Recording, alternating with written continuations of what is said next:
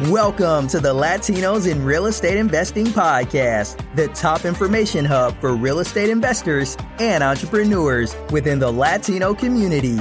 Join us on our journey as the host, Martin Perdomo, the elite strategist, talks about how ordinary people can become extraordinary with the power of real estate investing.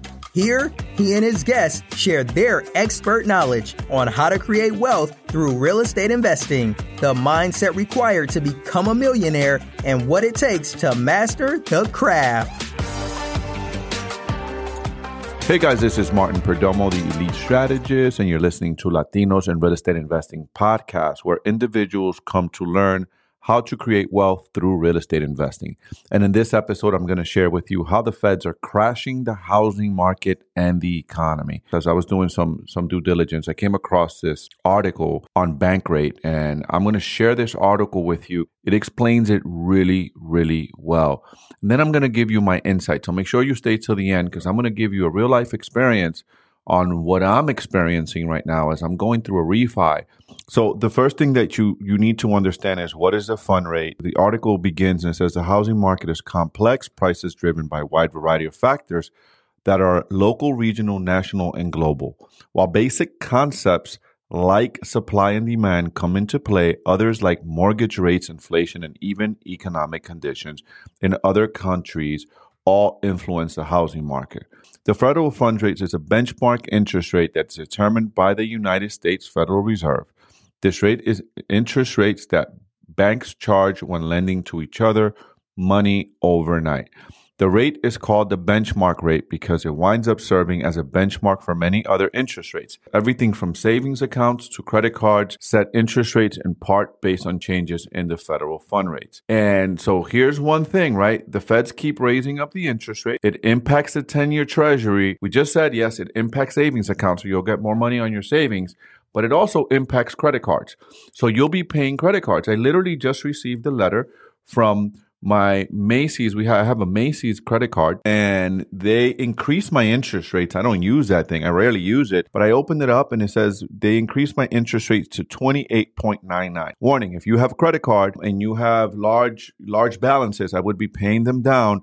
And or I would be calling my credit cards right now and saying, hey, what's my interest rates? What's happening? Because you're going to see some interest rates hike happening there, and that impacts you. Also, if you have a HELOC, pay attention to that. For the most part, HELOCs or home equity lines of credit are variable. Bonds such as U.S. government 10-year bonds also have interest rates that are influenced by the federal fund rate. I got an interesting perspective from someone I was talking to the other day. This could all be part of a bigger picture that we're not seeing, where interest rates are going up, and it's to make the dollar the dominant currency in the world. And wars cost money. I'm going to leave it there. And we went into a whole other thing. Higher interest rates mean higher monthly payments for mortgages, which can make it harder for many people to buy homes. So back in March of this year, I took my team and I put in my conference room and I said, the market shifted. And everyone was looking at me like I was crazy. And I might have mentioned it on this podcast too. I said, the market shifted.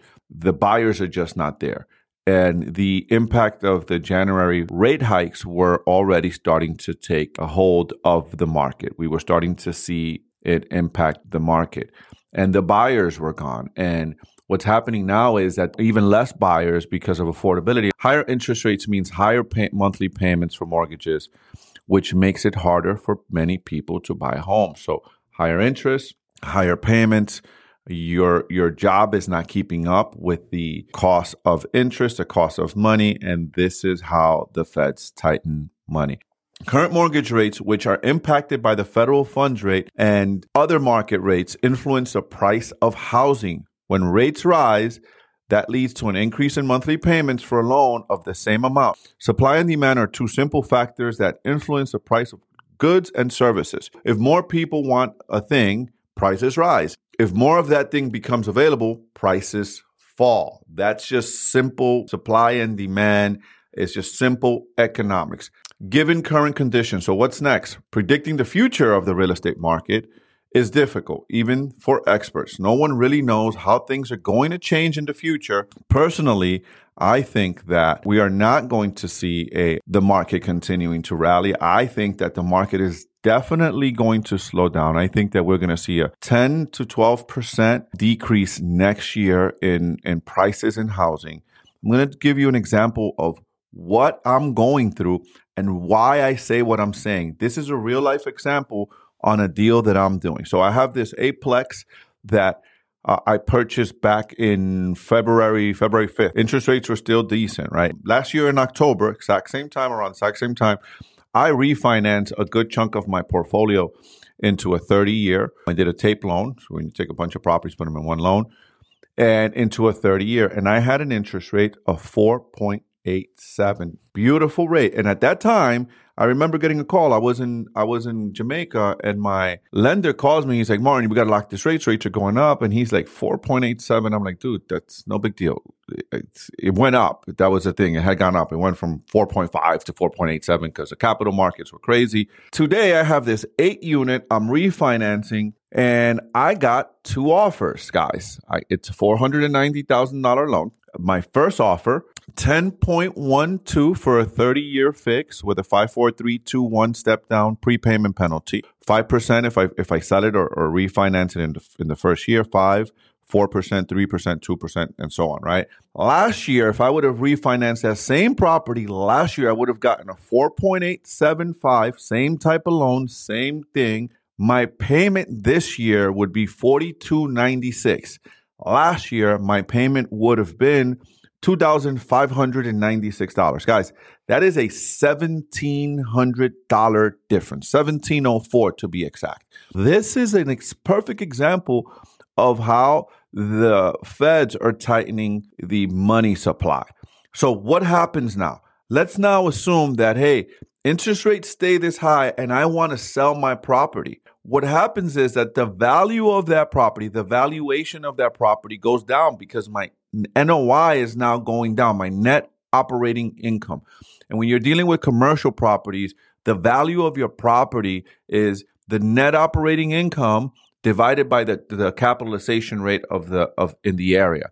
This is single-handedly one of the ways that the feds are literally eating our equity away. You're probably wondering what I'm going to do, right? Here's what I'm going to do with this deal. I'm going to go ahead and close on the deal. I'm still shopping, right? I'm looking for the best rate.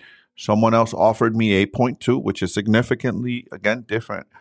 Someone else is offering me an 8.2%. That was a verbal commitment. I'm going to go ahead. Let's just assume I'm going to go with this 9.9% offer that they gave me. I'm going to stay with that, and I'm playing the long game. I'm going to make a little bit less right now over the next couple of years on this particular asset, but I'm playing the long game, and then I'll refi it when the rates come down. If the rates don't come down, I'm still cash flowing. I'm still making money. I'm just making $20,000 less on this particular deal, right? When you go from 4.87 to that 10%. The key though here is, guys, if you're playing the long game, I'm playing the long game, right? And I bought right? If you buy right and you know how to find deals, regardless of what interest rates do, regardless of what directions interest rate go in, you will still be profitable. You can still make money in this business. Sharpen your knives, sharpen your pencils, get your numbers right, and go out there and make equity happen, make deals happen. You can still make money in this economy. Like I said, this is not to fear. This is to something actually to be excited about. If your skills are right, if you got the right partners, get your money right, pay attention to your own finances, pay attention to your credit cards. Your credit card payments are going to be going up. If you have credit cards, call your credit card companies, find out what's happening, find out what's the impact. If you have a HELOC, call them, find out if you're going to be impacted. You need to start paying attention to the stuff. The feds are not slowing down. The feds have clearly said they're going to keep going, and they're going to keep going hard. That's going to create a major, major decrease in values. A lot of opportunities are going to be out there here in the next 12, 18 months. Be ready. Be ready for those opportunities, right? Start getting lean and start getting your affairs in order. Again, guys, thank you for listening. Thank you for watching. This is Martin Perdomo, the Elite Strategist, your host of Latinos in Real Estate Investing podcast, where individuals come to learn how to create wealth through real estate investing. Again, guys, peace out. Make sure you check out my course in the bottom where I show you how to get your first off-market deal in 60 days or less. Appreciate you guys. Peace out. Thank you for listening to the Latinos in Real Estate Investing podcast, the top information hub for real estate investors and entrepreneurs within the Latino community.